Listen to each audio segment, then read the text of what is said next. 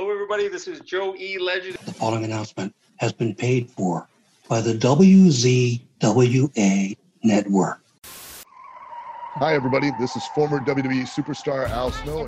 Mel Bennett. C.W. Anderson. Sean Oliver. My name is Eugene. And you are watching the Insider's Edge podcast. Now get on the train.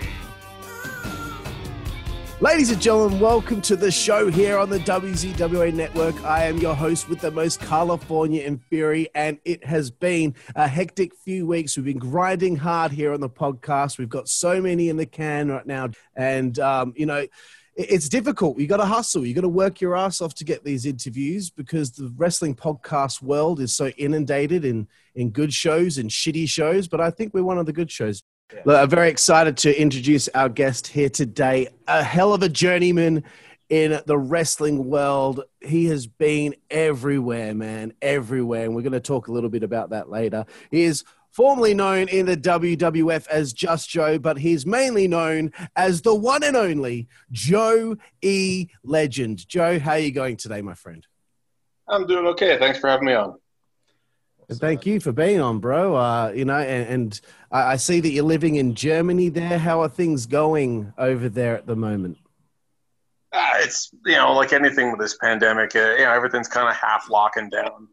I usually, I don't do most of my work in Germany. I do some, but I usually travel a lot around Europe and then Africa and Japan and stuff like that. And just with the closures, I go to France once a month to teach seminars. I go to Poland once a month to teach seminars. I got Spain and Tunisia on the hook. As soon as this stupid pandemic drops off, then I can start traveling there too. So I've been sitting home a lot more. But we're getting – nobody's sick, getting extra time with my kids and my rabbits. So I'm happy.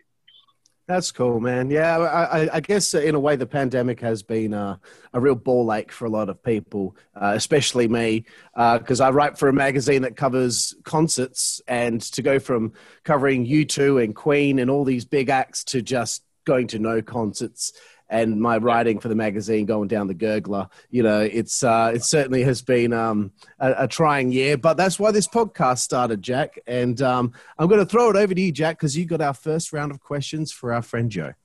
Yep, and as usual, we will always ask the same question for the first time every time, and that question is, how you became a wrestling fan? I became a wrestling fan because of my dad. I'm originally from Toronto. And the original Sheik, Sabu's uncle, was kind of the main guy in Detroit, and he used to run stuff. But they used to come up to Toronto a couple times a month, once in the East End where I live, and once in the West End. So I hit all the ones at Scarborough Arena in the East End. And my dad brought me there, and I got to see my very first show ever. Main event was the Sheik and Bobo Brazil in a cage. And I had my cousin with me. I think I was about 13 or 14. And my cousin was with me, who'd been before. So I kind of was relying on his knowledge to kind of get me through. And he's like, you better watch out for this Sheik guy. He's in league with the devil, and he'll kill you, and he smacks kids. And I was like, fuck, somebody should do something about this. Right? So then, I thought, hey, Bobo Brazil, he's a big, strong guy. Hopefully he kicks some ass. And then the match came off, and it was exciting. I don't know, maybe my opinion might change, but at the time I was jumping out of my seat. And Bobo looked like he had the win, and then Sheik fireballed him in the face. And I was somewhere hooked onto the back of my head. I was like, dear God, he is in league with the devil, It totally engrossed me.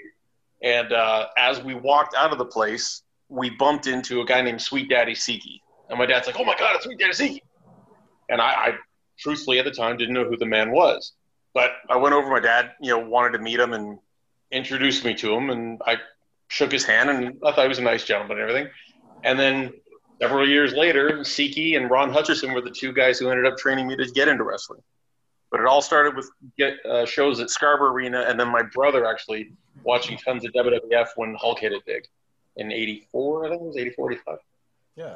Awesome. Wow, yeah, Ron Hutcherson's a name that we've had on the show before. Yeah, Ron's a great guy. Can't say enough good things about Ron. Was just messaging with him yesterday, actually. Awesome, man. How was it that you became friends with, obviously, the legendary Edge and Christian? obviously you growing up around them. We also had on the show recently Sin Bodhi, who was also a childhood friend of theirs. So it feels like we're just sort of grabbing all of their childhood friends at the moment. But how did you become friends with Edge and Christian, and how did they impact your sort of wrestling fandom? I would say mostly just poor luck on my part. No, they started training. Edge started training at Sully's. That was the name of the gym, Sully's Gym. He started training about a year after I started, and then we got along at the gym, but we really didn't hang out much. But I was really good friends with this guy Keith, who wrestled under the name Zach Wild, and I went off to Japan for FMW. And during my time, I'd call back and see how everything was going and such. And Keith was like, yeah, this guy Adam, he's a really good guy. You know, he's been hanging out a lot. So by the time I got back, he and Keith had buddied up so much that he just kind of became part of the three of us, me, Keith, and Adam. And then Jay joined Christian joined a year later after that. So because he and Adam were like best friends since they were babies. He just kind of was immediately involved in the crew there. And then when we would do gigs around Ontario, which was rare because Ontario was so heavily regulated that it was really hard to get anybody who wasn't established on any of the local shows because it cost thousands and thousands just to get a show off the ground. So they'd take all the old guys who they knew would pull something out of their hat for the audience, and they weren't willing to trust us. But since I'd gotten back from Japan, they were like, oh, he's been to Japan. He must know what he's doing. So I was able to kind of drag them onto shows. And we ended up working for Tony Parisi at the Chin Picnic and stuff. And then that ultimately I got Winnipeg, which I brought them along. And then we did some shows in Ontario after the Winnipeg thing, which got us into Detroit. And Detroit really kicked us off hard because they let me book a lot of stuff. And they gave me and Edge a real push as a tag team called Sex and Violence. And then we got Christian and Rhino involved, and the team was called Thug Life, and we were kind of this pro-Canadian team. America sucks, yada, yada, yada, and we burnt the flag in the ring and stuff. But we started our pro-Canadian thing about 3 weeks before Brett started his in WWF. So even though we were first, Brett came along and just made ours look weak because the WWF machine behind him. But ultimately, it all started because Adam was training, and he buddied up with Keith, and that made me buddy up with him, and then Jay piggybacked on and so forth. Awesome, man. Yeah, of course. Damn you, Brett. Stealing the ideas of old Joe over here. How was the training experience for you? And where was it that you trained again? Sorry? I was in Toronto, downtown Toronto. It's a place called Sully's Gym. 53 Street, yeah. It's this really kind of dumpy boxing gym. If you remember Rocky III, Apollo brought Rocky to, I think it was Los Angeles, and brought him to this little, crappy gym saying these guys are the eye of the tiger. It was that kind of place. It was dingy. It was a small ring. The ring was beyond stiff. That was a dirty place, but it had a certain attitude to it where you weren't worried about polishing the equipment. You were worried about beating the shit out of stuff. Yeah. So it wound up kind of inspiring you in a way. And then Ron would have us do these crazy training things. There's a stadium outside called Lamport Stadium. We'd have to run around the outside of the stadium on the sidewalk 6 times before we get in the ring. Oh, my God. A thing called PTA, which is pain, torture, and agony. I use PTA when I'm teaching classes now, wherever I'm teaching seminars.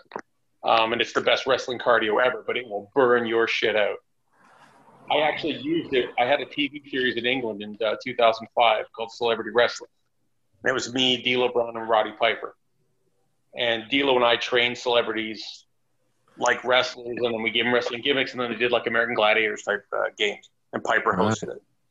And I had an Olympic silver medalist on my team, Ewan Thomas, who's a hell of an athlete. And I had him, I did the PTA with everybody. I don't make anybody do anything I wouldn't do. And I had him dry heaving by the end of our first training session for PTA. I'm not an Olympic caliber athlete by any stretch. Wow.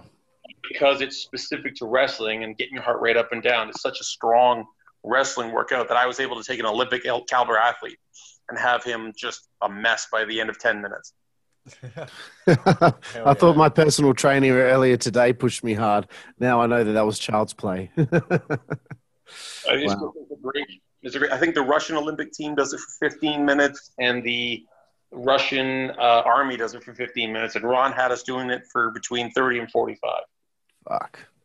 So Ron was a stickler for cardio, and at the time I was mad at him, but in hindsight, I'm super grateful because I have asthma, so I have to really be conscious of my breathing and my cardiovascular more so than other people, and I survived more than I should have simply because Ron was a stickler for that PTA workout.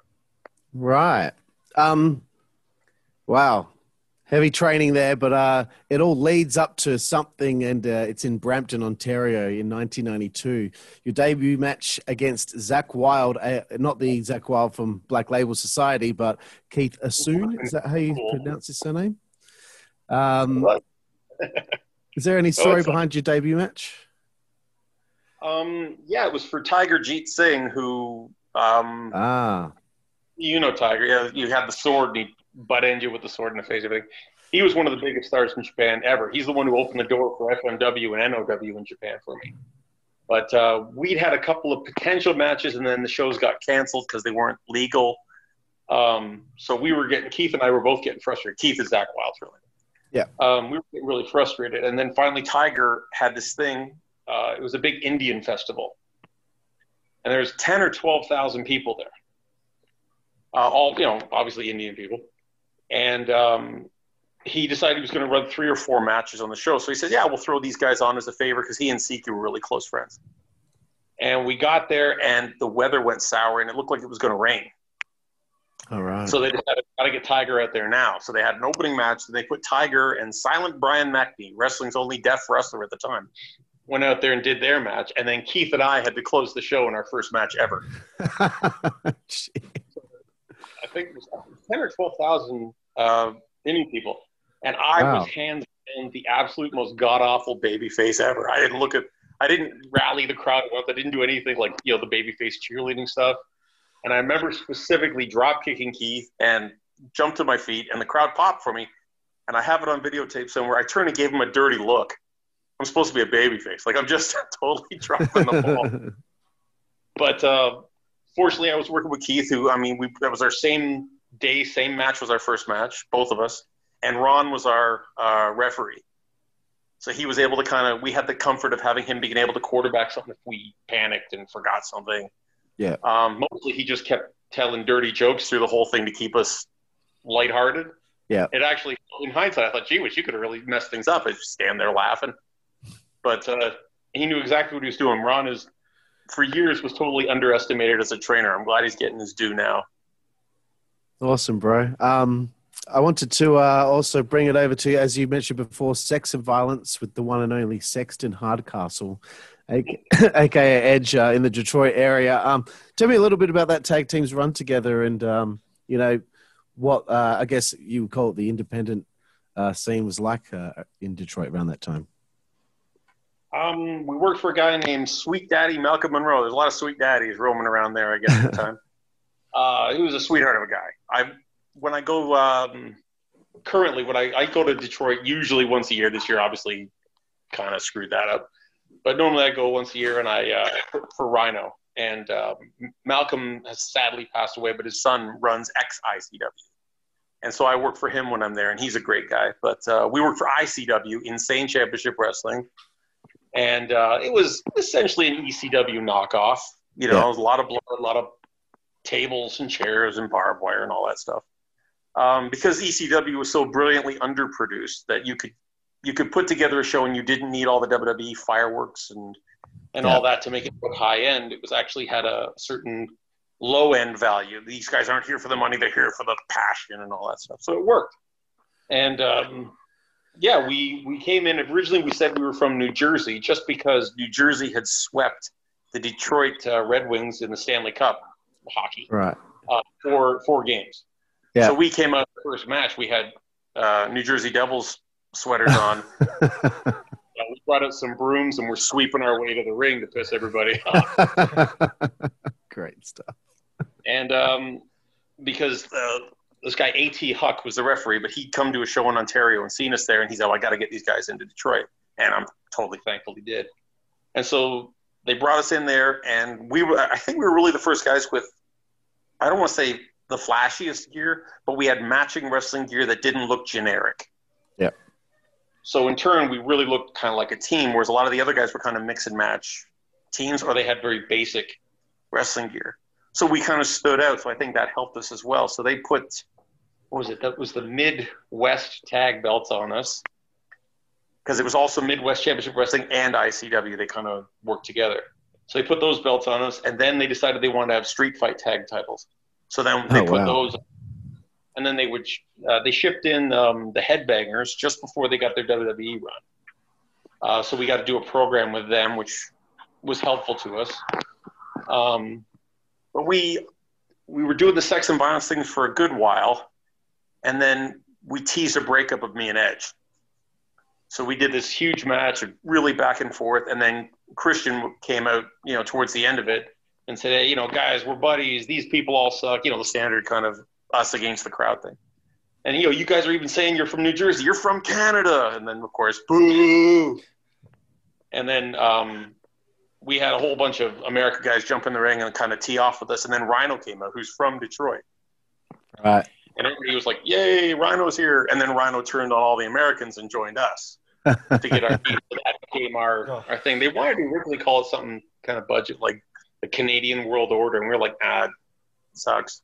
So then we had Thug Life, and that really worked for us. And it was just the age of factions. You had the NWO, and you had Degeneration X, and they were still talking about the Horsemen. The Horsemen had kind of passed by then, but the whole business was so faction heavy, the Triple Threat and ECW and the Dangerous, all that stuff. So it was natural that, indies were going to go like the big leagues and have factions. And we just happened to get a lot of good heat because of our faction. And in turn, because we're right on the border with Canada, we were able to build that heat, the Canadian American heat. And like awesome. I say, we started 14 riots. Shit. The fist back to the locker room and stuff with the crowd. It was a great time. I think it was. My wife thinks I'm a mental case for looking back on it so fondly. But I remember we used to go to this one place. I think it was the Motor City Sports Club. And every time we got there, the place looked worse. It was totally dilapidated. The walls had big holes. Every time you did a match, another hole was broken. Walls, chairs, and everything was smashed. And the toilets never flushed, which is gross as hell. Oh, no. Yeah, we're getting that up. So then there's a guy named Rick Matrix and a guy named Dirty Tex doing a cowboy gimmick. And they had this street fight match, and they fought out of the building and into the parking lot. They had a fenced-off parking lot with a bunch of broken-down cars. Nobody owned them. So they're power bombing each other into the windshields and all that crap. And somebody called the cops. Like, the crowd's all out there cheering and stuff. And somebody called the cops thinking it was a real fight with a guy in Detroit dressed like a cowboy, whatever. But, whatever. So the cops showed up, and we found out the reason none of that crap worked is because the place had been condemned months ago. Malcolm just showed up and pulled down the yellow warning tape saying "Do not enter," brought in a generator to run the lights, and just started running the lights. Wow. No way. Had to pay for rent or anything. So the whole roof could have on us, and we never would have known until it was too late, right? I was working in Detroit, man. Detroit, they make crap happen. If it's not going to happen, they'll make it happen. That's brilliant, man. That's brilliant. Really. Really, goddamn. I wanted to take a quick sidebar and ask you if you had any funny stories of Christian being annoying, because I'm sure you have a few. Yeah, there's all kinds. Because if you ask anybody who knows him well, you say, what do you think of Jay? Yeah, Jay's a fucking dick. Like they always do. Even though I like him, like he loves to annoy people. And the thing is, he doesn't annoy me. What he does, he kind of uses me as his audience because he knows I know what he's up to. So what he does, he annoys the person next to him, and then he kind of elbows me in the ribs like, I know, like, for instance, he used to drive Keith mental all the time, that Zach Wild. We'd be driving down the highway, the 401. We're doing 100, 120 kilometers an hour down the highway. Keith's driving, I'm passenger seat, Jay's in the back. And we're talking about probably wrestling or music, one of the two. And Keith's like, Jay, cut it out. And I don't know what's going on because I'm in the passenger seat. Jay, stop it. And then I look over, and what Jay keeps doing is doing this. He keeps giving him the finger in the rearview mirror. He's like, Jay, cut it out. And Jay's like, he's like, Jay, I fucking swear, I'm going to fucking cabbage it. And Jay's like, yeah, okay, fine. Hey, Keith. Hey, Keith. Hey, Keith. Hey, Keith. Over and over. Keith's like, what? He goes, there's a party in your mouth and everyone's coming. He's like, that's it. Take the wheel. And he just turns around and jumps towards the back seat and starts punching Jay in the forehead. And I'm driving. I'm reaching across 120 kilometers an hour, holding the steering wheel steady while we're zipping down the highway. While he's punching Jay in the head and Jay's laughing like a maniac. just keeps prodding him until he snaps. And he's got the patience of Job to do it. He will wait until it works. That's the type of stuff Jay does. What a guy. He sounds great. Over to you, Jack. Do you have any stories of the Canadian Death Tours? Oh, the Manitoba ones over the frozen lake and all that? Yeah. We're hoping to meet someone who's done one. At one time, I had the record. I'd had, I think, 18 of the tours. Oh, my 17 God. Or 18. And now, I mean, Chi Cruz must have beaten me. He's a local there, and he's fantastic. And, yeah, I must have done more than me. But at one point, I had the record. Golly, some of the – I know there's the one that Edge talks about in his book where we're driving. We had to leave it really late to drive back to Winnipeg. So it was like 4 a.m. We're all exhausted.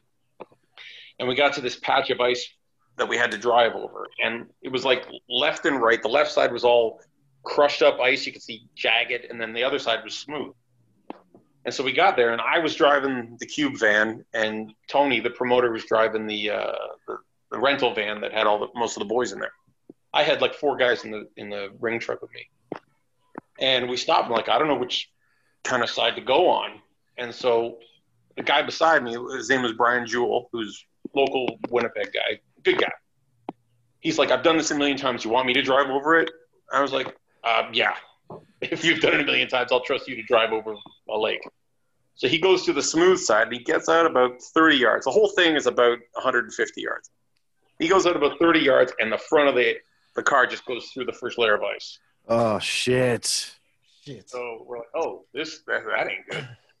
Tony gets out of the other car, and he's screaming at us, and he's got like a thick Italian accent. You stupid bastard, what do you do? Like, I'm sorry. Like, I don't know what to tell you. I didn't fucking do it. And so Tony gets in his car, and he races over the jagged part and makes it just fine. Water shooting up, 50 feet in the air. And so he comes back, and he's going to drive it. So, all right. So we get in front of the van, and we start, me and Keith and Jewel, we get in front of the van, we start pushing it in reverse, so you can back out of this hole. And we rock. We pull it up, and it goes through again. Oh, shit. We're getting more and more uptight. And then I look at Keith and I go, why are we doing this alone? We got a van load of wrestlers over here. It's the 3 of us. We got Rhino and fucking Edge and Christian. Man, get over here, you bastard.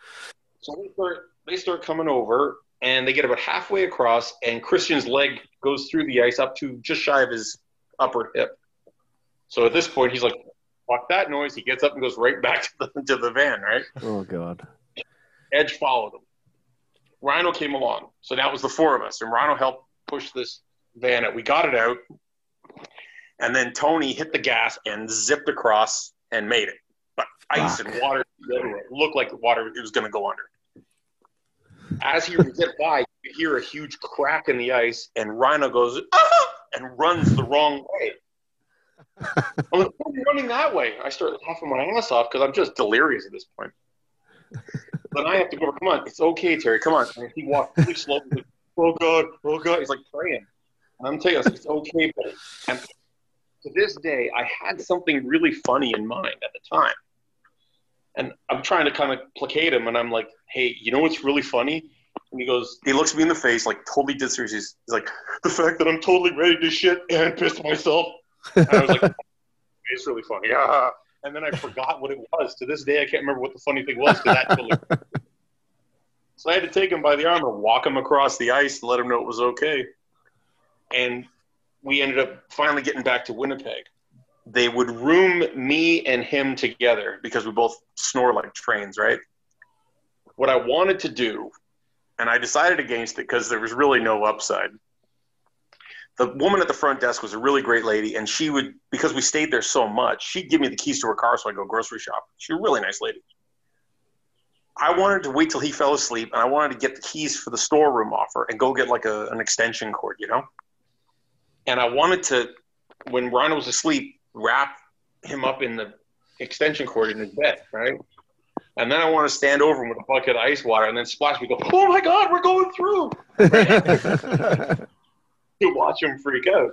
But the trouble is, he'd have a heart attack and die, which is productive. Or he'd break the bed, get up, and strangle me, which, once again, counterproductive. So it's the one I kind of always wish I'd done, but I'm probably alive today because I didn't. What a great story. Thanks for sharing that one. Good to get it from your point of view rather than Edge's in his book. I didn't read his book, so I don't know. I've heard. I read it like ages ago, so yeah. I read it ages ago, so I can't really remember what he said. But yeah, I knew something pretty dramatic happened. Back to you, Jack. There's so many. We got chased off one reservation by 3 truckloads of Indians with hockey sticks trying to kill us. Fucking hell! Amazing. Yeah. There's all kinds of crazy crap that happens on those reservations.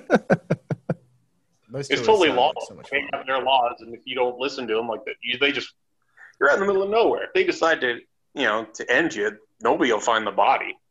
Yeah, so you've got to be somewhat cautious in keeping the chief and the tribe happy. That's it. Yeah, man.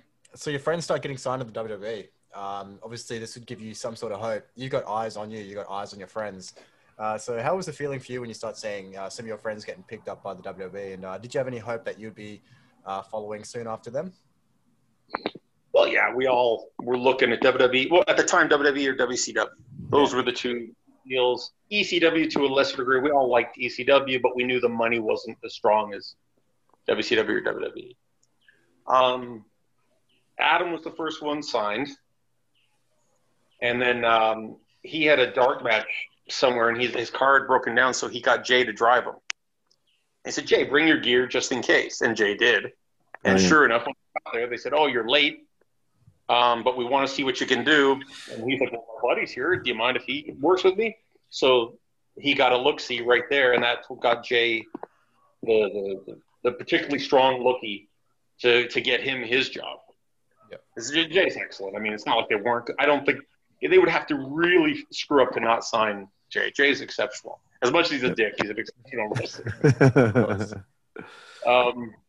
But yeah, so they got both signed up, and they were pushing for me. I know they were, because Jim Cornette called me, Terry Taylor called me, and they kept saying, yeah, we're looking, we have ideas, yada yada. And I went and had a tryout at Skydome in Toronto. 44,000 people. Holy shit! Jesus. Yeah. Well, at first, I just had that kind of have a quiet word with myself. I was like, well, wait a second.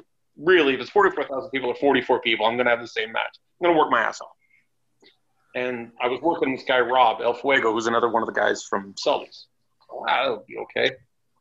And I was hanging out with Rob, and Rob had a few tryouts already. So I'm talking to him. Here's what I'm thinking we should do. I'm talking backstage to him. And he's like, don't worry about it. I said, don't cool guy me. You're giving me 8 minutes of your life. I went through all the problems of teaching you a bunch of that lucha shit. You're going to give me 8 minutes of your fucking life. So he kept kind of half blowing me off, half listening. And I thought, okay, well, comfortable. I'm still going to be in his ear the whole time. But we got to gorilla position, and we're standing there, and Cornette is being so great with us. He's like, look, we're not expecting the crowd to jump up and down out of the seats. They're here to see Austin. They're here to see Taker. They don't know you yet, and we understand that. So don't let that bother you. Go out there, have something functional, give us something we can build on. Like, he was so great at, for lack of a better term, lowering the bar. Yeah. Bless his heart. I love Cornette. So he's having a word with us, and then Rob looks out through the curtain. He looks back at me, and his eyes are huge. He's like, a lot of people out there. I'm like, yeah. Oh, shit. Serious? Are you fucking upset? He's like, that's a lot of people. I'm like, buddy, like, Oh, we fuck. we're having the same fucking. Don't worry. And I remember it's the last time I can honestly say that I had like one of those frozen seconds where I'm like, oh my God, this is it. Because I was standing there, Cornette had finished up with us, and then Bruce Pritchard was just saying, guys, do what you can, and basically saying, you're going to be shit, but it's okay. We think it's funny if you're shit. And then all of a sudden, this god-awful music started playing really loud, and he goes, okay, go, Legend. And I was like, dreaming about for years is what I've been working towards for years. I got through the curtain, and as soon as I got through the curtain, I looked down the aisle, and there was a bunch of people right at the front right where they could see me come out of the curtain. It was a whole gang of people from Detroit who come to all our ICW shows. Right. And they jump up, Legend! Fuck you, you piece of shit! So I'm like, yes, I hate you too! And I had somebody, and as soon as that happened, I cooled off, and I wasn't as in my own head. So I thought my entire match, I'm going to play with these fuckers and let them go jump up and down. And that totally calmed everything down, and I felt good. Match went well. They flew me to Connecticut for a tryout camp because they were only doing them at the warehouse down there. They take it to Titan, they take it to the warehouse and work out. And they really liked me, but they didn't have a spot for me. And I said, okay, well, I'm off to Eastern Canada to work for Rene Dupree's dad, Emil, for the summer. And I know that Leo Burke's bringing in Paul Orndorff to have guys looked at for WCW. I just want to let you know what cards are on the table. I prefer to work here, but at the same time, and so they were conscious of all that. They were cool with me.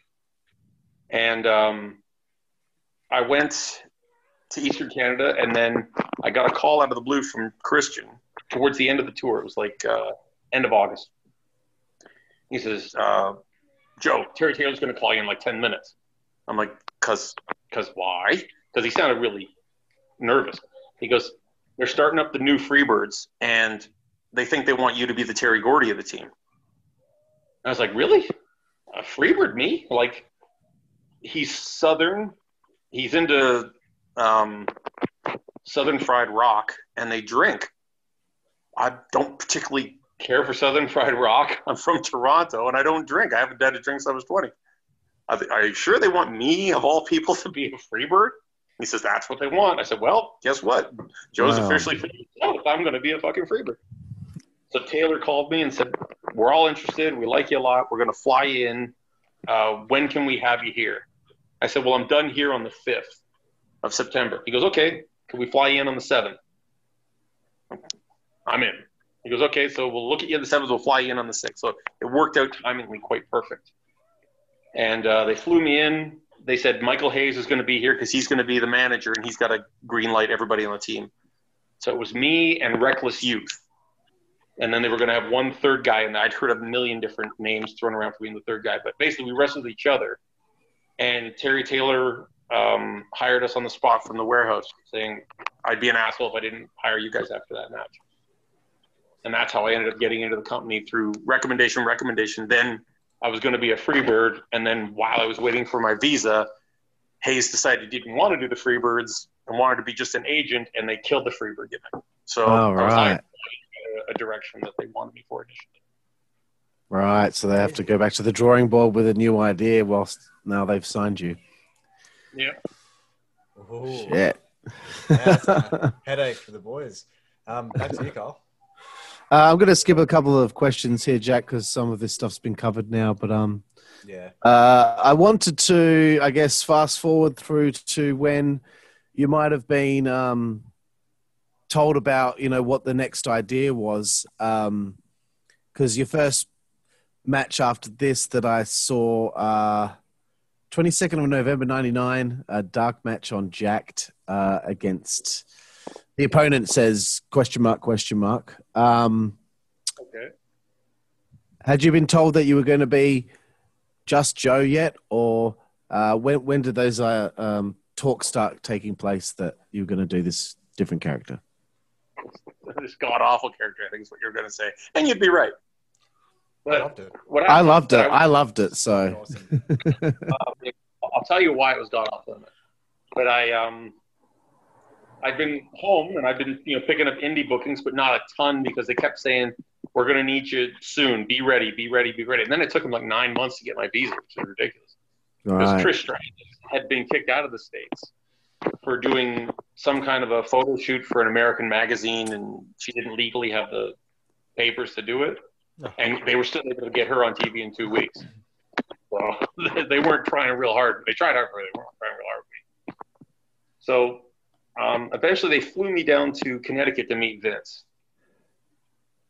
They had me drive down to Buffalo and drive down to Rochester to do dark matches just to see what I was up to and if I was staying in shape and how my work was coming along and all that. And then they fly me in to meet Vince. They get me there at like 10 in the morning. I don't get to meet him because there's blizzards and everything. I got the last flight out of Toronto before they closed the airport for a blizzard. I think I met with Vince around 7 p.m. I've been sitting around all day. I went to use the gym in Titan. I mean, they were very generous with all the stuff. There was 3 of us there. And I'd had a few ideas in mind. And so they bring me in to meet Vince, and Vince and his wife is offering me coffee. I felt awkward saying, yeah, pour me a coffee, Yeah. But at the same time, I don't want to say, no, you're not good enough to give me coffee. You always feel self-conscious in everything you're doing there. So I sat there. It was me, him, Bruce, and his wife, and Linda. And so Vince sits down and he goes, well, first of all, what's in the water in Canada? He goes, all you guys are just really, really good. So I'm like, okay, this sounds promising, right? Yeah. I'd done an interview on the phone with Kevin Kelly and given him a list of what I'd done up to that point so that Vince would have something to read. But I think he also, why it took so long is that he was in his office watching matches from the 3 of us that they brought in for these interviews so that he'd have a fresh frame of reference to jump on, right? So he's saying, well, what do you see? And he goes, I'm looking through your thing here. He goes, at one point, he goes, I see you did a gimmick called the male nurse. Now, I did that as a gag on the Indian, right? I know this. Because they made me be Dr. X. Because Don Callis couldn't make the trip. He was feeling sick. So they said, do you mind working twice? I'm like, double payday. I'm looking for more ring time. So I wore this Dr. X in the opening match, and then later on in the night, I'd beat myself. And Dr. X isn't going to get any heat in the modern world, right? So I pulled the ring announcer. We called her the GOAT. We pulled the GOAT aside. And I said, say that I'm from San Francisco General Hospital, communicable disease ward. Call me the male nurse. And I did it totally just because I wanted to see Bad News Brown laugh. Because he's always look on his face. And I've tagged with him in Africa and everything. Like, he's a great guy. But he always has this sour look on his face. And I went out and I did the most camp, like Adrian Street, Adrian Adonis type, really campy gay gimmick, right? Yeah. Just for the sake of it. And I would take hip tosses and roll out of the ring and sit on some guy's lap and play with his hair. I was doing everything just to laugh, right? And when I came back to the locker room, he had tears in his eyes. He goes, you are fucking nuts. Right? Pops news, nobody pops news. So Vince looked at his sheet and he says, I understand you did the male nurse and you described it as making Goldust look butch. And my eyes were like, oh God, oh God, oh God, oh God, no. He looks up from the page, takes his glass off, he goes, I never want to ever see that. And I was like, oh, thank fuck. Fucking hell. I afraid I practical joked myself into something that got awful. And so I suggested, he said, what do you suggest? And I said, well, I've been studying cults for a good long time. I find cults just scary. It's amazing how you can get somebody to do something that they wouldn't normally do, something horrific, some murder or something like that. If you manipulate them into saying, if you don't do it, God will hate you. And you don't want God hating you, right? I find that really scary. And he's like, we don't really like to go the religious route. We don't, we're nonpartisan, we're non-denominational. I'm thinking Brother Love, the Ministry of Darkness, Brother Devon, all this shit's going on. But, I don't say it, but I'm thinking it. Yeah. And so he goes, you got something else? I said, well, it's the tail end of the grunge era, and everybody, looks like they're walking around smelling like cigarettes, right? So I said, what if I cut my hair short, suit and tie, and I have a group called the Moral Majority, and I tell people to straighten up and fly right and, be moral and decent and good. And he's like, yeah, I don't see money on that. And then later on, he comes up with Mordecai and the Right to Censor. Yeah. So anyway, I wasn't thrilled with that. But I kept kind of coming back to the cult thing. I really thought that had some legs. And I said, I'm not trying to say I'm God. I'm saying I'm a messenger. But then obviously, I'm just a manipulative bastard as a heel using God to manipulate, like a faith healer type. And then he just kind of stops and stares off just like he would like on TV, like a character. He's like, messenger. Oh, no. I'm just the messenger. And I look at him and I'm kind of like, all right. And I look at Bruce and Bruce is looking at him like, this is on one, Hannibal's on the jazz. And then Vince starts really rolling with this. And he said, yeah, this whole messenger thing, I like it. Okay, Bruce. Get down to legal and see if the term the messenger has been copyrighted.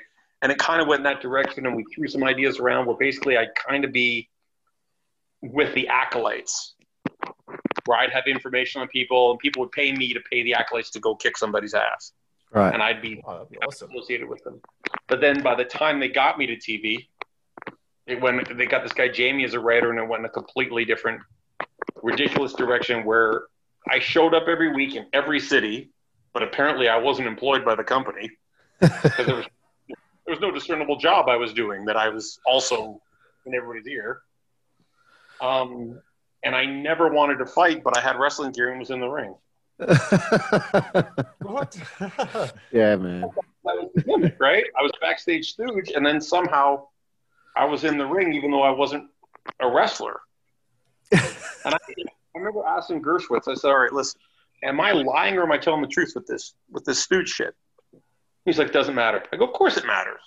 He's like, why? I said, well, if I'm telling the truth, then I'm not a heel. I'm actually a good guy trying to help people, and I should work in that direction. If I'm lying, why am I lying? Nobody lies just for the sake of lying. They lie to achieve a directive. So what's my end game so that I can work my character negative, the heel side, and my dishonesty towards, a championship or something that I have to have a goal in mind. Anybody who would show up here and be part of the roster has a goal. I will figure it out. I never figured it out. They used me to get the Hunter and Kurt thing off the ground. Yeah. Or Stephanie. And then once that was in play, they had to pull me off it or the heat would switch to me, which I understand. I get it. They had to keep the heat between those two guys. But once they pulled me off it, they didn't know what to do. And I pulled Christine, I pulled Stephanie. I said, you guys are booking me out of a job. 6 months from now, I won't be here. Because everything, there's no heat on it. There's nothing to it. And it's not financially viable for you to keep paying me not to make you money.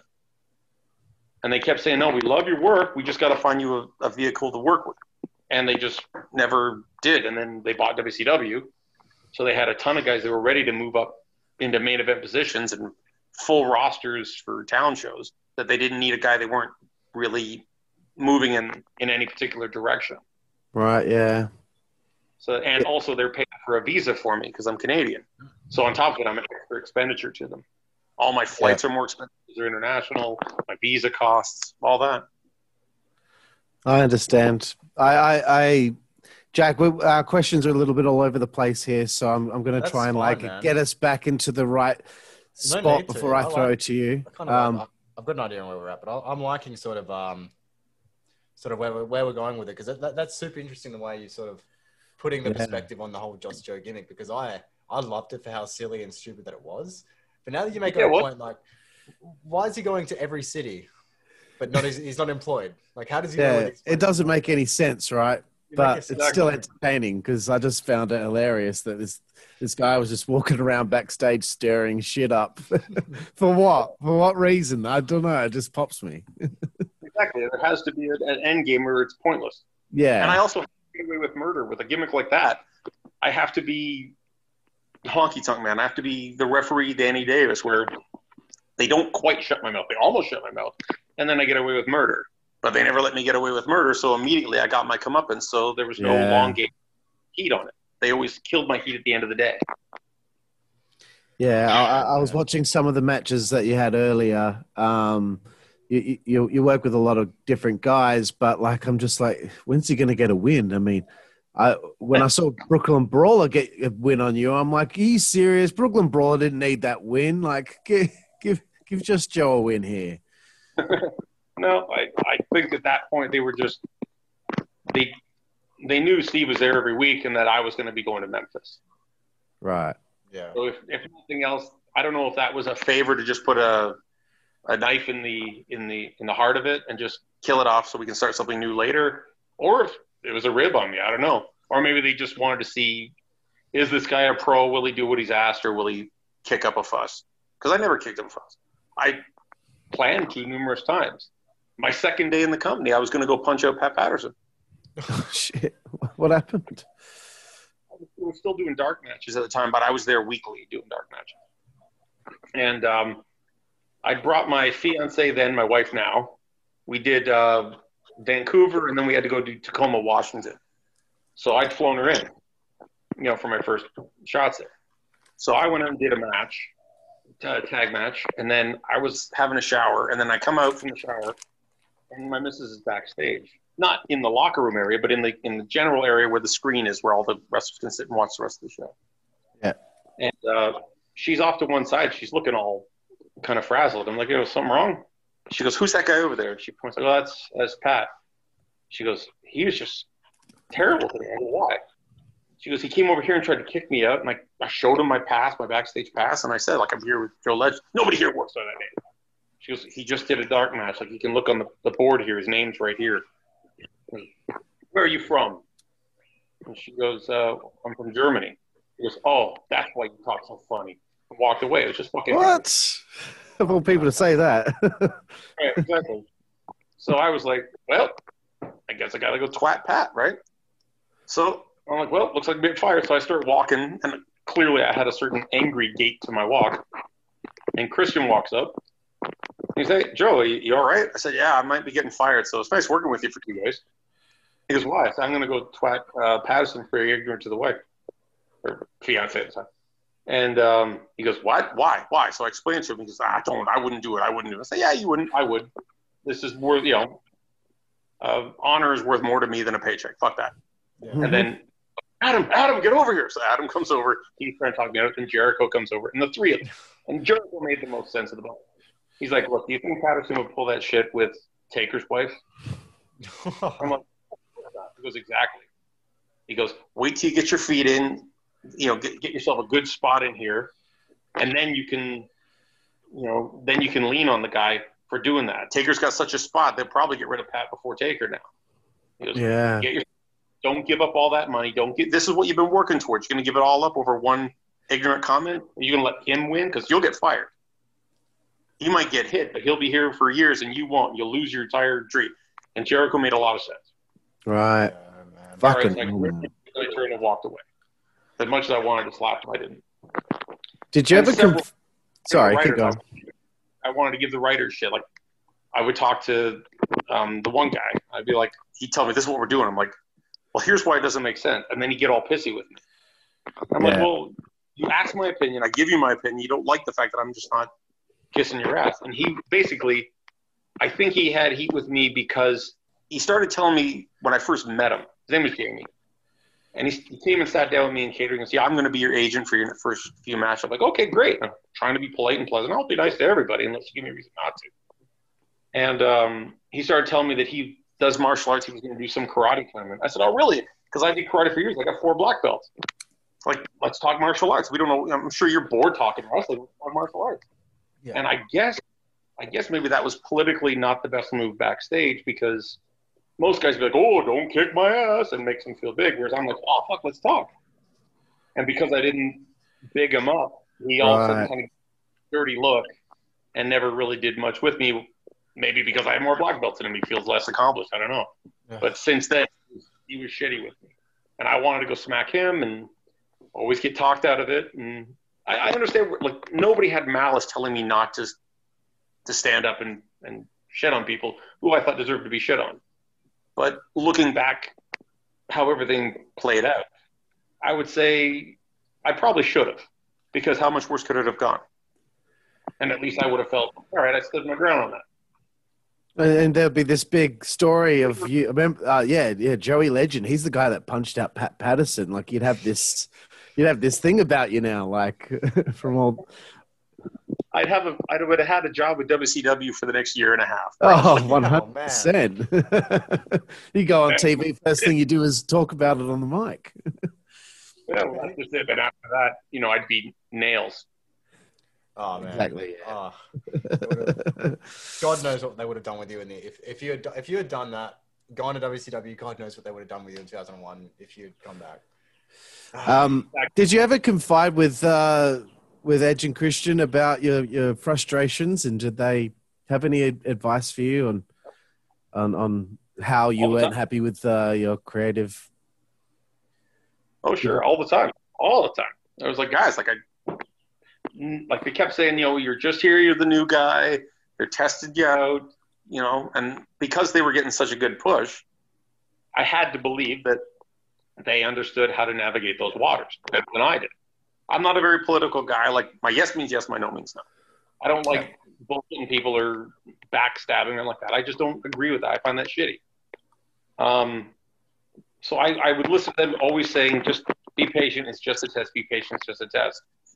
And I kept gritting my teeth and taking their advice. And their advice, I'm 100% positive, came from a good place.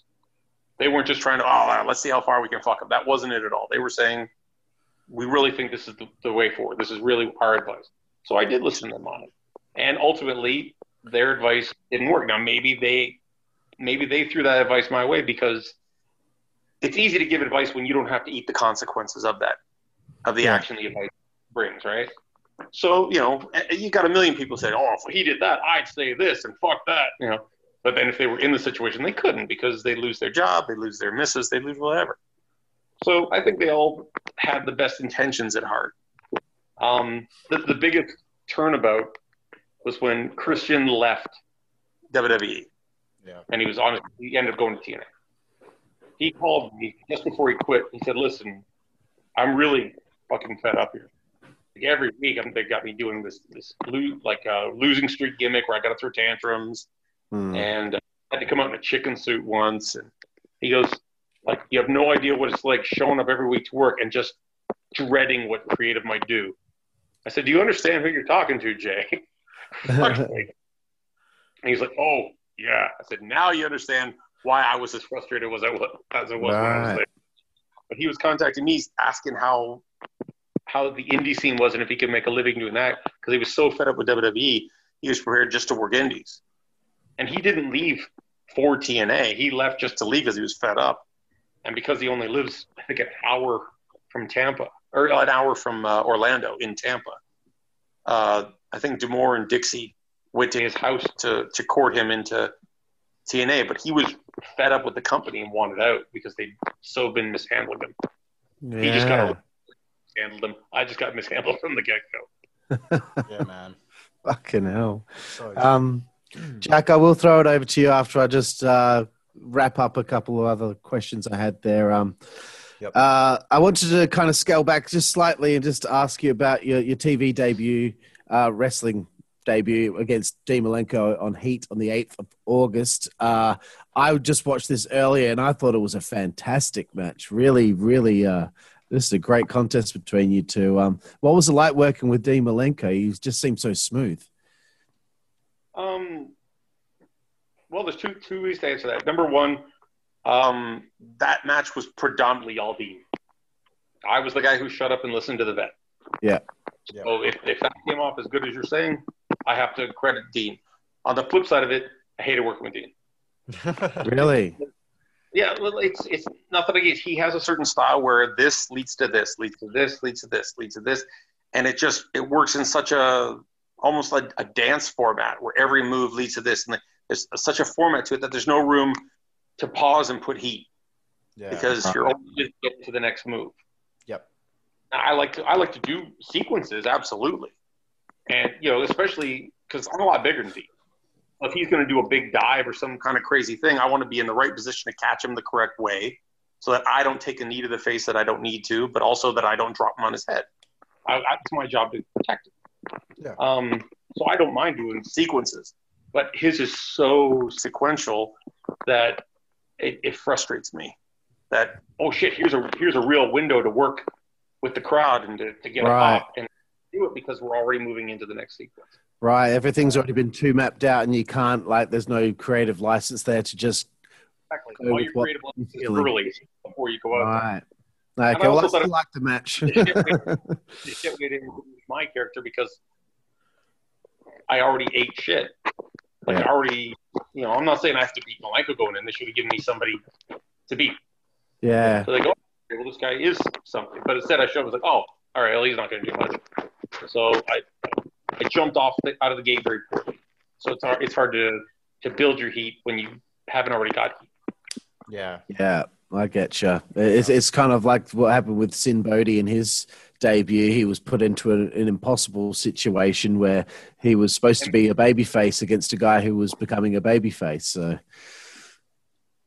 maybe you can answer this question because I never asked him and I always meant to. It seemed the match was like a 5-minute match squeezed into 12 minutes. It seems they gave them to put together a 5-minute match. They put together a 5-minute match, and then while they were out there, the refs going, oh, they're saying draw it out, draw it out, draw it out. So it seemed like the thing at the end went way too long because they'd already kind of told their story in the first 5. yeah, And Nick is good. Nick's real good. And MVP's real good. I don't see those two guys dropping the ball in the finale of the match. I can see them, having rickets in the beginning, but I always see them being professional enough to correct them and get to the end game productively. And my guess, it looked to me like the agents kept making them drag it out longer than it needed to. And just as they built to a finale, nope, do 3 more minutes. Nope, do 3 more minutes. And they were struggling to kind of get back on track, but maintain the heat and pop them at the right moment. Did Nick mention anything like that? Jeez, I mean, it doesn't ring a bell. All I really remember is he mentioned that, MVP was doing this losing streak thing and the crowd was sympathizing with him because they just wanted to see him finally get a win. Yet Kazani's out there and he's trying to wrestle like he's a babyface, but it's hard to do that when the crowd is sympathizing with his opponent. And they didn't want to see him lose again. And so that didn't really help Kazani's debut in the company, just like how your debut didn't help you out because you should be getting a win out of the gate to establish yourself. Right. Well, it's like when I worked King Kong Bundy years ago in Ontario before I got to WWE. And he came over to talk to me. And I want to credit King Kong Bundy for being the first guy to give me my real confidence in the job. Because he came over, he's a monster. He's a huge man. And he sits down and he's like, all right, well, what do you want to do? And I'm like, well, you're the WrestleMania main eventer. You tell me. Yeah. So he's like, well, do this, and then you'll take my arm, and da-da-da. I was like, and I guess I pulled a face. He's like, what, you got a problem? And I'm like, no problem. Shit. I want to be honest with you. I'll be straight with you. I will do anything you ask because you're the boss of this match. However, if I was in a real fight with you, the last thing I'd do is grab your arm. Yeah. I just wouldn't. I would go after your leg. Because there's no way I'm going to beat you on your feet. I got to get you down and keep you down. And you're finished running thing in the corner. I want to make sure you can't do that. And a splash, which I don't want you to be able to jump. So I would go after your leg. And he's like, oh, you think so? Because I'm a big guy. My knees take a pounding. I said, I understand that, but I said, you won't know I'm in the room. Like, I'll work light. And to be honest, if I do this, there's no running. It's you on the ground, keep trying to get up. I keep taking you down, up, take you down. When you finally get to your feet, you're unbeatable. And he's like, all right, smart guy, why don't you call it? I'm like, look, I'm not trying to offend you, pal. Like, no. You go ahead, you call it. And I went out there and he let me call the whole thing. He didn't call one thing. The only thing he did the avalanche and the splash. And when he hit the splash, he leaned in. He goes, would it be okay if I did the 5? I'm like, you're Bundy, do the 5. So I let him do the 5 count thing. And afterwards, he took me aside and put me over $1 million. He said, yeah, I didn't want to interfere with your call, but, I think the 5 is part of my gimmick. I'm like, you can call whatever you fucking want. You're King Kong Bundy. He goes, no, you know exactly what you're doing. Keep doing the good work. And then a couple months later, we were on a show together, though not working each other. And my dad's a big guy too. And he saw Bundy, went over and met him. And he said, yeah, my son's Joe Legend. And Bundy stood there with my dad for 10 minutes and put me over like I was, the next huge thing in the job. So I can't say enough good things about Bundy because he made my dad feel fucking great for his boy doing well. And he gave me my first confidence, letting me call a match with a guy of that stature. Yeah, that's amazing. He wanted to be the heel in that match. And I was like, there's no way they're going to boo you. You're a WrestleMania main eventer, and they never heard of me. And he listened to me and let me be the heel and him be the face. And I was right. He's got the star power. So, of course, when Nick's working MVP, they're probably going to cheer MVP simply because they know him. Yeah, exactly. I mean, I don't think those vignettes helped Kazani out at all because I don't know if the crowd felt like, is he a good guy or a bad guy? I feel like the crowd were a little bit mixed up about that because the character was, a bit different. And he's weird. Like, the whole thing is weird, so it's hard to say weird and good. Weird is usually we mock weird, right? So he needed time to win them over to say he's weird, but in a good way. Yeah, it's like with Goldust. Goldust was weird. Kane was weird, but you need a little bit of time to enjoy it, understand the charm of how weird those guys are. Not just out of the gate. They're going to boo them because they're weird. Exactly. They're gonna reject anything that's too odd. Yeah. So give him a chance. So that's where Nick suffered. It wasn't his fault. It was the fault of how they booked it. Right. I want to talk a little bit about just before you got your release in March of 2001. You spent most of late 2002, early 2001 working Heat, Jacked, and house shows. Was there anyone during that little run that you enjoyed working with most in the ring? Heat, Metal, and Jacked. I worked a lot of darks. I remember those. There was a lot of guys coming through who I thought were going to do all right, and then they just didn't do anything with them. I always enjoyed working with Gangrel. I worked him a bunch of times for WWE, and I've worked him like a zillion times in England and Ireland and Scotland and stuff like that. S.A. Rios. Yeah. He was a guy who had all the potential from his work rate to really dazzle the crowd. It's just unfortunate that he wasn't a guy who could do a promo. Yeah. He just didn't have the grasp of the language to really win an English-speaking crowd over. But he was a hell of a talent. I always liked working with him. And Joey Abs, because he was blended in with the Mean Street Posse gimmick, didn't get really the attention he deserves. I mean, he was a big, strong, like 270-pound guy who could do standing moonsaults and such. And he had the confidence to be convincing on the mic. He wasn't going to do a Rock promo where you pop 10 catchphrases and have the crowd going berserk. His promos were very Bret Hartish, where it was just like he was speaking from the heart, but you believed him. So Joey Abs deserved a lot better than what he got as far as the solo push away from the pop. I enjoyed working with him. He was a talent, really good. All the Posse, actually. I enjoyed working with them. Rodney should have been a major star. He was one of the funniest people I ever met. We're big fans of the Posse, man. We're trying our asses off to get Pete Gas to fucking respond to me on Twitter, and I think he's too far for me to get to. You know what I mean? Like, I just don't think. Out of your reach. Get Rodney. Rodney's one of the best. He's so good, man. So to get any of the guys from the main. Get any of them, man. That'd be a great story to learn about their fucking. Being so close with Shane and all that stuff, and the gimmick that they were doing, and fighting Briscoe and Patterson. That's champagne television. Anyway, I wanted to ask before I finally throw it back over to Jack.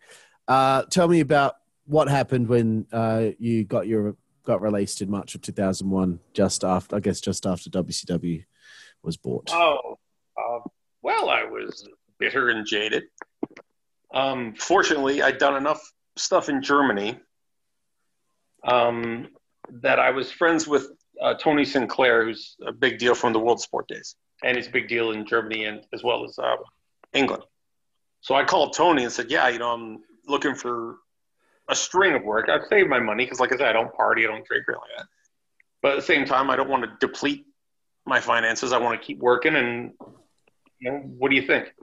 He said, let me call Brian Dixon, All-Star Wrestling out of just Merseyside. It's over by Liverpool, Birkenhead. And he called Brian, and I think it was 4 days later, I was on a flight to England. And I stayed there 2 months, working every night. Usually, the strongest run I had with Brian as far as consecutive work, I worked 67 days in a row with several double shots. Like usually you do a camp show and then a town show. So the camp show would be like an early match and then a tag match at the end or a battle royal at the end. So it was like 2 matches on that show. Then the same on the town show, but your town show match would be longer and a bigger deal.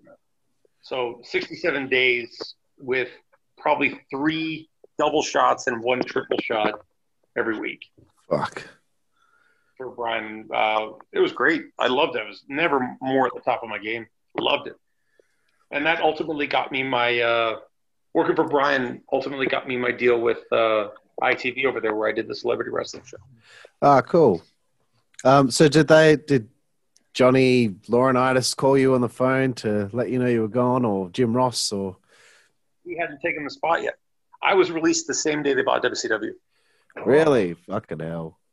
Me and Jason Sensation, same day. Oh, because we're both right. Canadian. The thing they're going to do is release the guys they're paying extra for. They're paying for our visas. Yeah. Now you course. buy your own visa. But back then, when I was there, they were buying the visas. So they sacked me and Jason on the same day. Right. Fucking hell. Over to you, Jack. Well, Kelly called me to say it because he said, listen, I just wanted you to hear it from a friend because I didn't want some random office guy you don't know giving you news like this. And so, Kevin was nice enough. It still didn't make it any nicer. But the fact that it was somebody who gave a shit and, I'm sorry to hear it. Like, Bobby Eaton was the trainer in Memphis.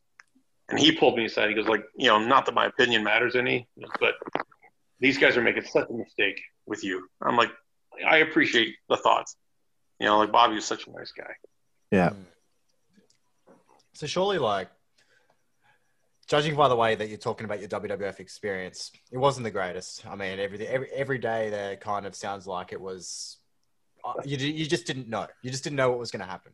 But surely there was some good times there. I mean, you were going down the road. You're working with some of your best mates or best friends. Yeah. I say mates. It's okay. I've been to England a lot. Do you have any fun sort of road stories from that from your run in the WWE? I mean, God, we've heard a fair few from a lot of other people we've had on the show from that time period. But I mean, do you have any good road stories that might have lightened up the experience that you had with the WWE? Well, yeah, of course. I try to make the best of it. Yeah. First of all, I'll never complain about the money. If Vince owes you $5, if Vince owes you $5,000, you get it. Yeah. He doesn't ever have you miss out on a payday. So I'm getting a delivery at my door, so I just talk through it. Sorry.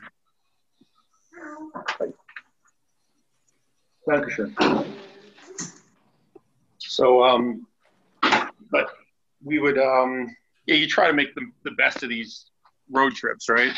And try to have a few laughs. And there's one that kind of carried over to WWA, which brought me to Australia. And what it was is that there's a thing that Christian and I used to do. It's so stupid, but it's so addictive. When you greet somebody, you got to put on the Hillbilly Boys. You got to say, "How you doing? How you doing? How you doing?" We would do that at every toll booth, every drive-through, and it just became like you couldn't greet somebody without doing it. It's the most addictive thing ever. It seems completely foolish, but you can't stop doing it. Yeah. It becomes so disruptive, right? So we would do that all the time, and that would lighten the mood. Every time the phone rang, "Hey, you doing? Oh, how's by you?" And just it became ridiculous. We got so many people doing it. And I kept doing it years after I left. So I came over. I did the WWE tour in England, Ireland, Scotland, Switzerland. Then I did the other one in Australia and New Zealand, and Sting was there. Yeah.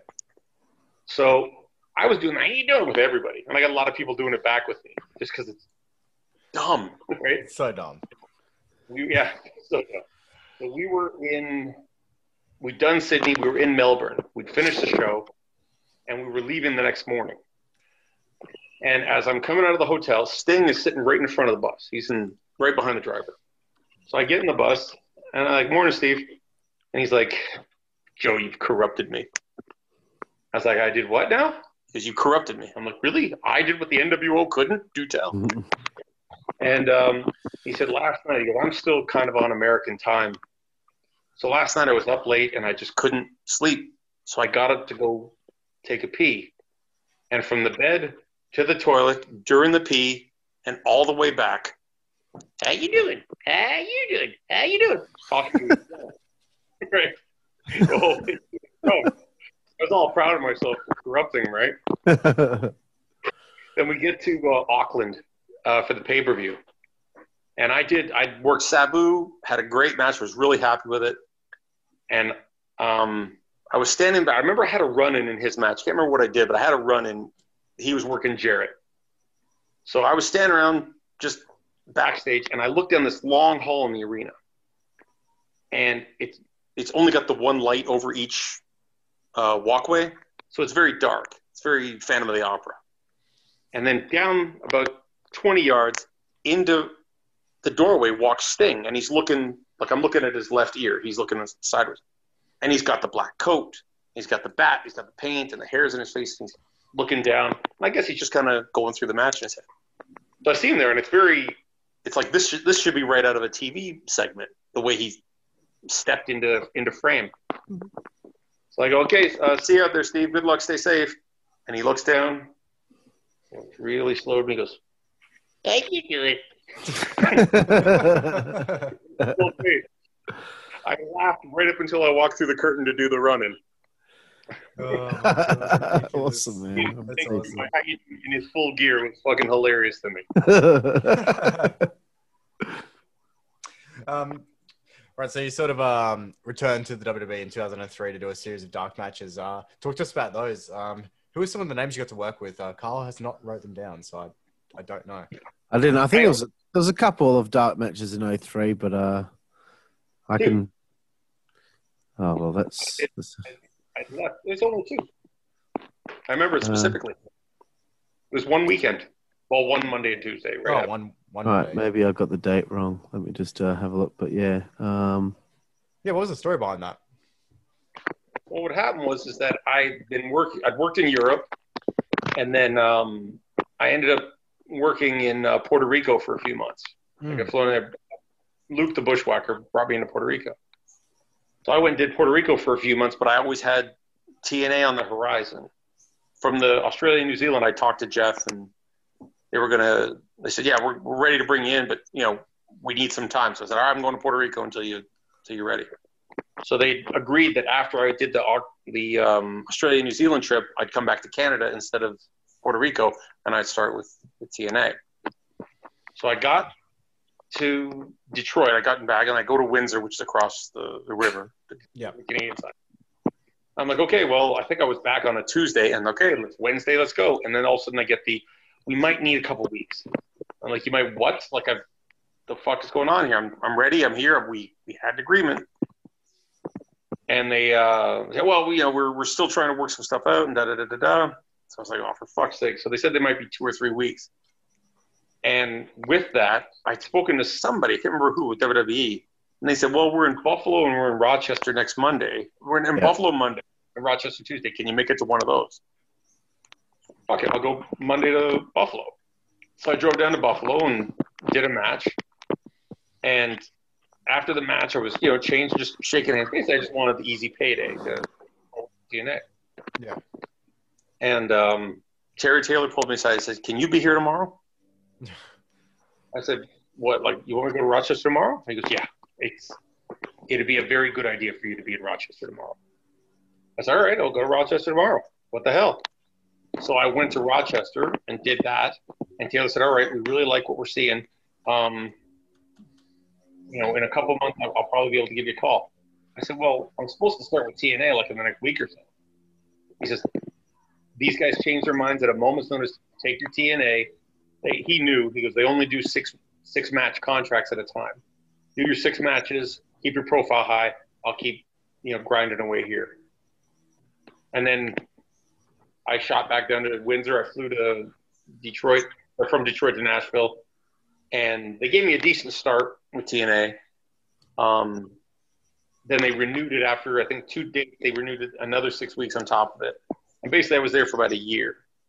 But towards the end of the run, they stopped flying me in. So I was kind of sitting. But by then, Terry Taylor had also left the company, left WWE. Oh, right. So I had no voice in the office. And I thought, well, I'd just stick with who's guaranteed paying me as opposed to who might potentially pay me. Yeah. Especially because I felt dicked around the first time. I don't want to sit around, fool me once, shame on you type thing, right? Yeah. I found the info. It said the 30th of the 6th, 2003 in Buffalo. Joey Legend defeats, no, they don't know the opponent's name. And then the 1st of the 7th, 2003, Mike No and Mike Phoenix defeat Chad Wozniowski and Joey Legend in I think I wrestled on the first night. I think it was a singles match with Chad the first night. Right, okay. And then they put us in a tag the second. Right, cool. Right. Well, sort of moving over to your TNA run. In 2004, you get in on TNA as one half of the Red Shirt Security with Kevin Northcutt. And you even become one half of the NWA World Tag Team Champions, which, I mean, that must have felt so fucking good given, the last 5 years have just been so what's going on. So how was that experience and why was it seemingly so short-lived? Dutch was the booker in Puerto Rico. And I had a good run in Puerto Rico. They made me the Intercontinental Champ. So they used me in a decent spot there. And but there was something Dutch, for some reason, a lot of people said, I said, Dutch is always polite to me. If I called him, he called me back. They go, oh, Dutch didn't like you. I'm like, he's always nice to me, and he gave me a good run in Puerto Rico. I don't see why he wouldn't. I'm always nice to him. But I got to TNA about, I want to say, a month before Dutch got there. Yep. So Russo was using me, and using me pretty well. For the beginning of my TNA run. Then Dutch came in, and then Vince called me at home and said, yeah, he goes, I don't know what to say to you, but he goes, I'm not in any way in charge anymore. I'm just kind of a contributor, but Dutch is the guy. I don't understand. He goes, I've thrown some ideas at Dutch about you, and Dutch is slapping them all down. He goes, I don't know why. He goes, I like your shit. I'm like, I appreciate it. I wish he did. And so it kind of flattened out because I was originally just me. And then I asked them, I said, listen, it'll take 2 weekends or 2 Wednesdays of our thing. One Wednesday, we're not on. So I'm only going to miss 1 week. If that's going to affect what you're doing with me here, I just won't go. But if you're not really having any plans for me that Wednesday anyways, I'll go to Germany and I'll, because Germany doesn't have a TNA deal on TV, but I can big up the TNA idea amongst the fans there and maybe get them looking online at our stuff, if nothing else. And so I was told, yeah, go ahead to Germany. So I went to Germany. I came back. When I came back, we don't have anything for you right now. So I sat at home for weeks. Fuck. And so I pulled D'Amore and said, listen, I've upended my life. I could have stayed in Puerto Rico. I was loving Puerto Rico. But I wanted to keep my word. And so eventually Scott says, all right, he goes, and this is where things always go wrong. They go, listen, I've got something for you. Before you shit on it, let me tell you. You always know. So he goes, they want to make you part of this red shirt security team. It's you and Northcutt, because I forget the big guy's name, but he's leaving. So they want to put you and Northcutt together. I said, because we both got long hair and facial hair. He goes, I don't know. His point is they want to put you guys together to be a tag team red shirt security. I said, even in Star Trek, having a red shirt is the kiss of death, let alone fucking, let alone in wrestling. I said also, I came in here as Russo's steamroller for the SEX, Sports Entertainment Extreme, I think it's called, his faction. And I was beating the shit out of Jeff and kicking tables off or kicking chairs off his head and everything. And now I'm going to be his bodyguard. I use that as a springboard to fucking security work. How's that? Yeah, that's stupid. Yeah. Well, look, right now that's the only thing on offer, and you want to get paid or don't you? And I'm like, sadly, I want to get paid. So they put me in with Kevin, and I found out kind of Kevin was good, better than they gave him credit for. But they wanted me to be there, to quarterback the matches and add some psychology to them that maybe they felt Kevin needed to work on at the time. And partially because I think they had plans for Kevin and they wanted me to be the kid sister of the team. They wanted me to be the salesman so that they could protect Kevin. Yeah. Right. Kevin never told me that. Kevin worked as hard. He would sell if he had to. Kevin's a great guy. I'm not in any way putting that on Kevin's head. It's what the office was doing. And they put us in. We had a good couple of programs with America's Most Wanted. Yeah. And then they built us up where we had to beat Killings and Road Dogg for the NWA. That's all right. And the thing they kept telling me is, the thing Scott kept telling me, he goes, the one good thing Dutch says, he goes, no matter what we do to these red shirt guys, they always maintain their heat. Because we can do anything to those guys, and they just keep their heat. It's great. So I'm like, great, do something with them. Yeah. And so they used us to keep kind of knocking us back. And then when we won the belts, Shane Douglas did a run-in for no reason. Because he wasn't going into a program with Road Dogg or Killings. So there was really no point to shit. They just wanted to run in to get some controversy, I guess. So we won the belt. And then the next week, it was AJ and Abyss against me and Kevin.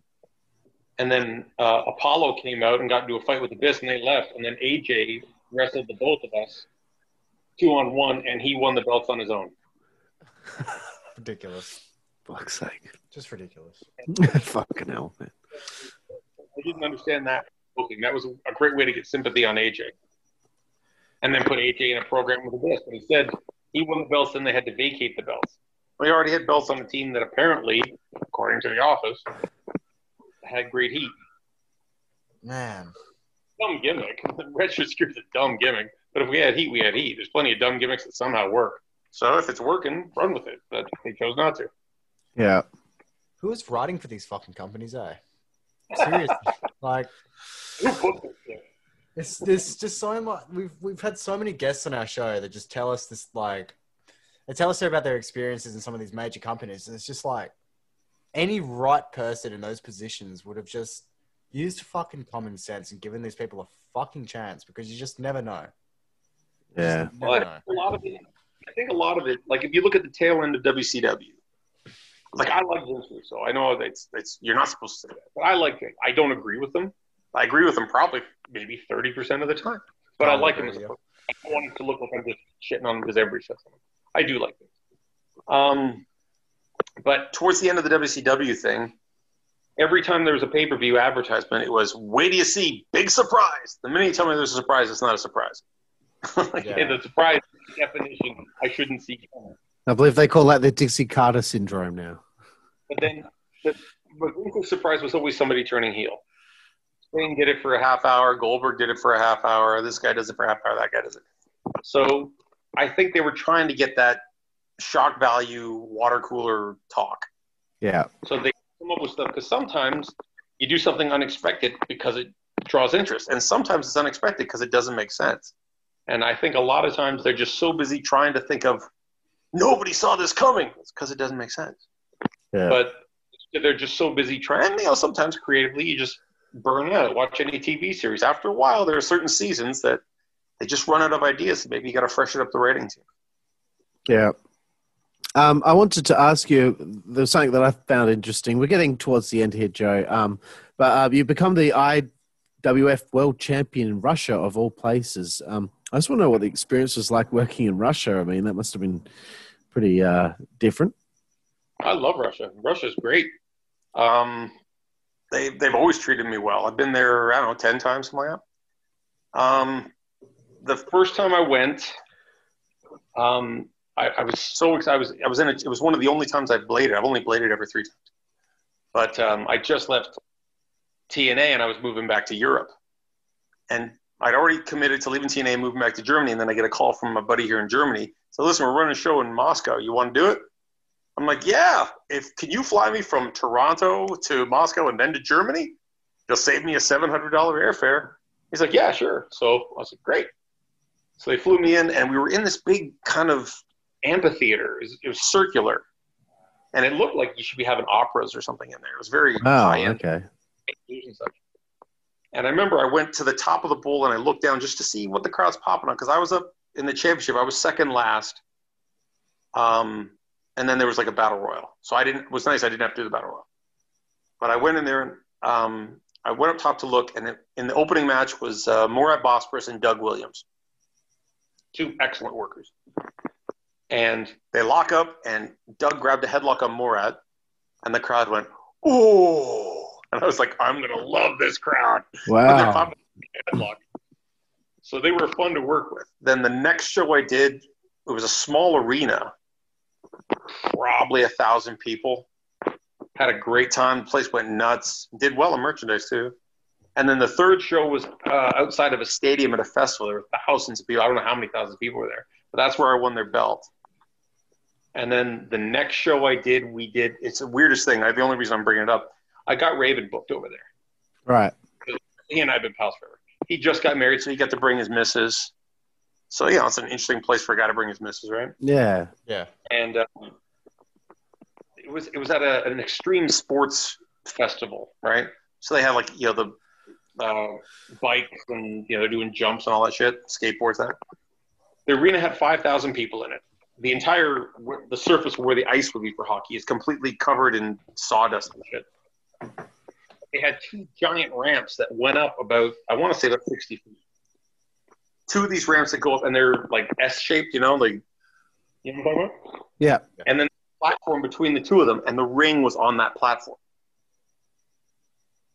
So I wrestled Raven up on top of this platform, at the very top, 60 feet up. So we fought, and we rolled down the ramps, fought to the floor, hit each other with the garbage cans, went back up the hill, and then eventually got the pin in the ring. Fuck's sake. But it was about 60 feet in the air, and just a manic crowd. Russian crowds are great. They're just absolutely crazy. It's like how when you see a WWF show or WWE show from Chicago, where the crowd's just going nuts on everything. Yeah, yeah. The Russian show I've done has pretty much been like an ECW arena event. They go all over. They're wonderful fans. Holy That's shit. awesome, man. Also, they buy a lot of merch, which I'm happy about too. You worked a bit in Japan. You're such a journeyman. You've worked so many countries. You've even worked in Nigeria. 46. Yeah, it's just amazing the amount of places you've been to. What's your favorite place that you've been to that maybe might surprise people? There's a Your Mama joke in there. I won't use though. Okay, I'm gonna have to say Germany because it's where I live, where my kids are. So politically correct, definitely here. The UK has been wonderful to me. I've done 138 tours of the UK. So, and I got to do the TV series there with Piper, which is, Piper's one of the reasons I got into the job. So the UK is great. Their style's great. I've always loved Japan. I've been there 15 times and always loved the crowds there. I like the style there. As far as in-ring style, probably Japan's my favorite. Puerto Rico, just the crowds were insane.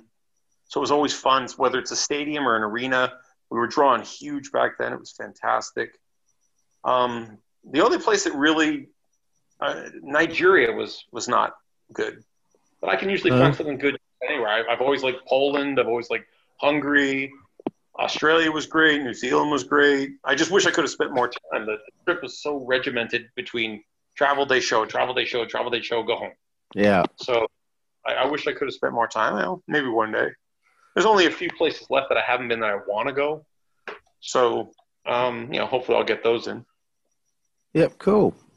Jack, we've got a few more questions left on your end, and then we'll go into our segment called 5 Second Frenzy. Yeah, man. So we've got about 3 questions left, Joe. Just sort of want to wrap this up, wind it down. But of course, you have mentioned you're in Germany with your wife and kids. Basing yourself in Europe these last few years, currently living in Germany. How has that been an experience for you? What was the sort of... Have you faced any challenges sort of going from living in North America to living in a European country? There's not real... Because the wrestling business is so become Americanized. It's actually worked to my advantage here because, I go to Scotland. They don't say I'm from Germany, which is pretty much next door. He's from Toronto, Canada, so I get to be the foreigner they bring in, but it doesn't cost them an arm and a leg in airfare. Right, yeah. Budget. Learning German, I'm still not fluent, but the struggle is that I try to learn how to say please and thank you. Yeah. In every country I go to in the local language. I just think it's a polite thing to do. But in turn, it makes learning one language particularly hard because I'm trying to remember thank you in South African and which Afrikaans is the language, and then Russian, and then Japanese and Portuguese and everything else. And I come back to Germany, it's a blur in my head.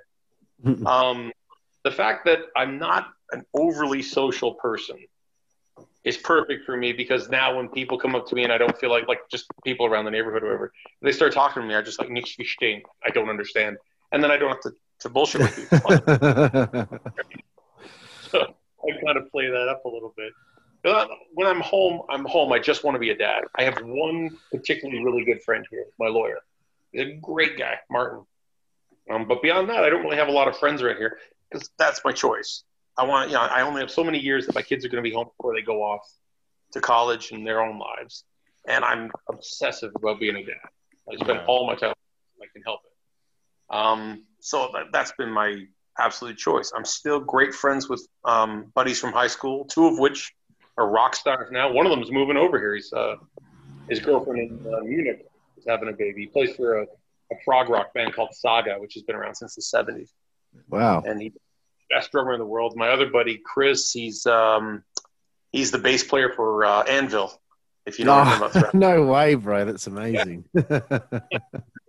It's cool to have friends I can go and who've done things in other fields where I don't have to always talk about wrestling with them. Like, I want to meet the band. I want to go fucking hang out with the tour and have some fun that way. So I get my guy time when I'm on tour or when I'm visiting friends. But when I'm home, I'm a dad.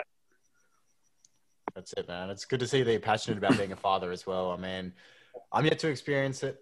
Carl's yet to experience it, but we have a very close friend of ours who runs this show with us, who is a dad, and I mean, he seems to be liking it. I mean, oh yeah. Well, I have two 12-year-olds, Maverick and Connor. Maverick, Joshua, and Connor Logan are my boys. And then we have the bunnies here. We have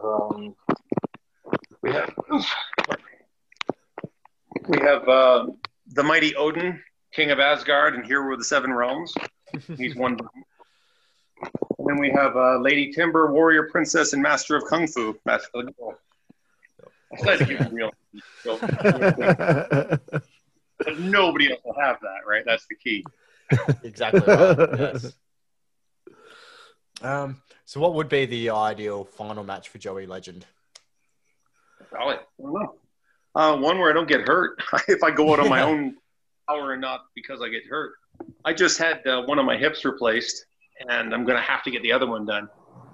Apparently it's a genetic thing. It's not even from the wrestling. I thought doing leg drops off top rope and off of cages and stuff for years, that probably sped the process up, but I was apparently due. I have like extra bones in my hips, which scrape the cartilage and all that shit. Yeah. Replaced in September, and then I'm going to get the other one done in January. So it'll be a match without leg drops, that's for sure. But I don't know, because I don't know. Even though I'm 51, I'm 51 on the calendar, but I'm kind of still 17 in maturity. You feeling like you could still go? Oh yeah, I still champion of like I don't know how many different outfits over here. I can still go when I choose to. Maybe I wouldn't do 67 days in a row the way I did years ago. But I don't go for any length of time unless it's big cash. Because I don't want to for my kids. But I have a couple of movies that I'm involved in that's coming up next year. There's one pirate movie and another Viking film and stuff. So I'm kind of moving in that direction as well. My publisher, who's from New Zealand, she just was messaging with her the other day. She's still interested in publishing my autobiography. Oh man, I had a deal for it a while back. It was a 3-book deal. I was going to call it. The first one was Joey Legend, and no, I haven't heard of you either. And the second one was Joey Legend. Well, that didn't go to plan. And then the third one is Joey Legend. Will you just get to the effing point?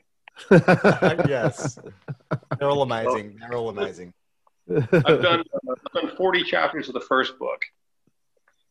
I haven't touched it in a while, but I should really get back on it because she's talking to me about doing it. And what I'll probably do is I'd put out the book to coincide with one of these movies getting released and try to piggyback the attention from one to the other.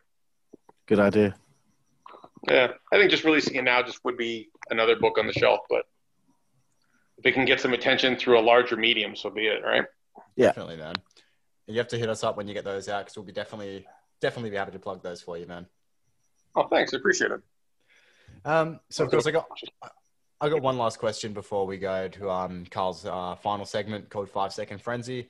Do you have any regrets in the wrestling industry? I mean, it's probably a bit of a broad question because, I mean, everyone's got regrets, but is there anything that sort of stands out to you that's just like, God, I could have really done with just not fucking doing that? There's an asterisk next to it. Is I regret not leaning on people in WWE more when I saw stuff that was going wrong and I didn't make it go right.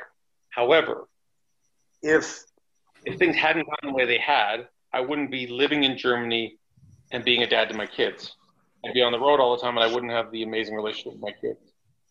So if I have to trade that for a relationship with my kids, I do it gladly. But if I were to just look at it as a professional regret, yeah, professionally, I would have liked a better, stronger WWE run. But life regret, I don't. If I have the relationship I currently have with my kids, they're my best friends. I adore them. That's awesome, bro. That's awesome. So we got this segment called 5 Second Frenzy, and then after that we'll sail off into the sunset. And of course, once we're done recording, I would still like to just talk to you for a couple more minutes. No problem. So here we go. Joey Legend, 5 Second Frenzy. It's 10 quick fire questions just to learn a little bit more about you and some things that you like in life. Number 1, your favorite wrestler. Kenta Kobashi. Nice. Favorite opponent. Peachy Cruz. Your favorite match you've ever had. With Chi Cruz in the summer of '99 in North Sydney, Nova Scotia. Nice. Your favorite TV show. Currently, Mandalorian. Favorite film. Oh, Jewish. Fight Club is among the top ones. Oh, that's a pretty good one, man. That's pretty good. Favorite food. Your favorite food. Oh, golly. I love Thai food. Thai chicken with peanut sauce. Thai food is very good. Amazing. Yeah. Your favorite place to eat on the road. Usually a steakhouse of some kind. Very nice. I know you said that you haven't had an alcoholic beverage since you were 20, but I guess forget the alcohol. What's your favorite thing to drink? Favorite thing to drink? Probably raspberry lemonade. Nice. But usually I just drink a lot of water, usually. Yeah. Second last one, your favorite female body part. How many children are watching this, for crying out loud? Barely any. I will say this. Teeth. You can have the most beautiful, if you have the most beautiful woman in the world and then she smiles and looks like her tongue's in jail, you drop her down. Good point. I love when we get those different answers, man. Wins me over a lot. We begin a lot of different answers, Jack, but that's the first time we've heard teeth. So, and a good point. And the final one, Joey Legend, your favorite curse word. Cunt. Sick. Brilliant. I love it. Way too much. My kids are starting to say it, and I'm trying to talk them out of it, but then they hear me say it, and I completely hypocrite them not to. Bring it to Australia, it's big down under. It's perfectly normal here. I mean, we get away with saying it. But over here, it's heat, and in Canada, it's ridiculous. Like, that's sacrilege in Canada. It's Australia's word, mate.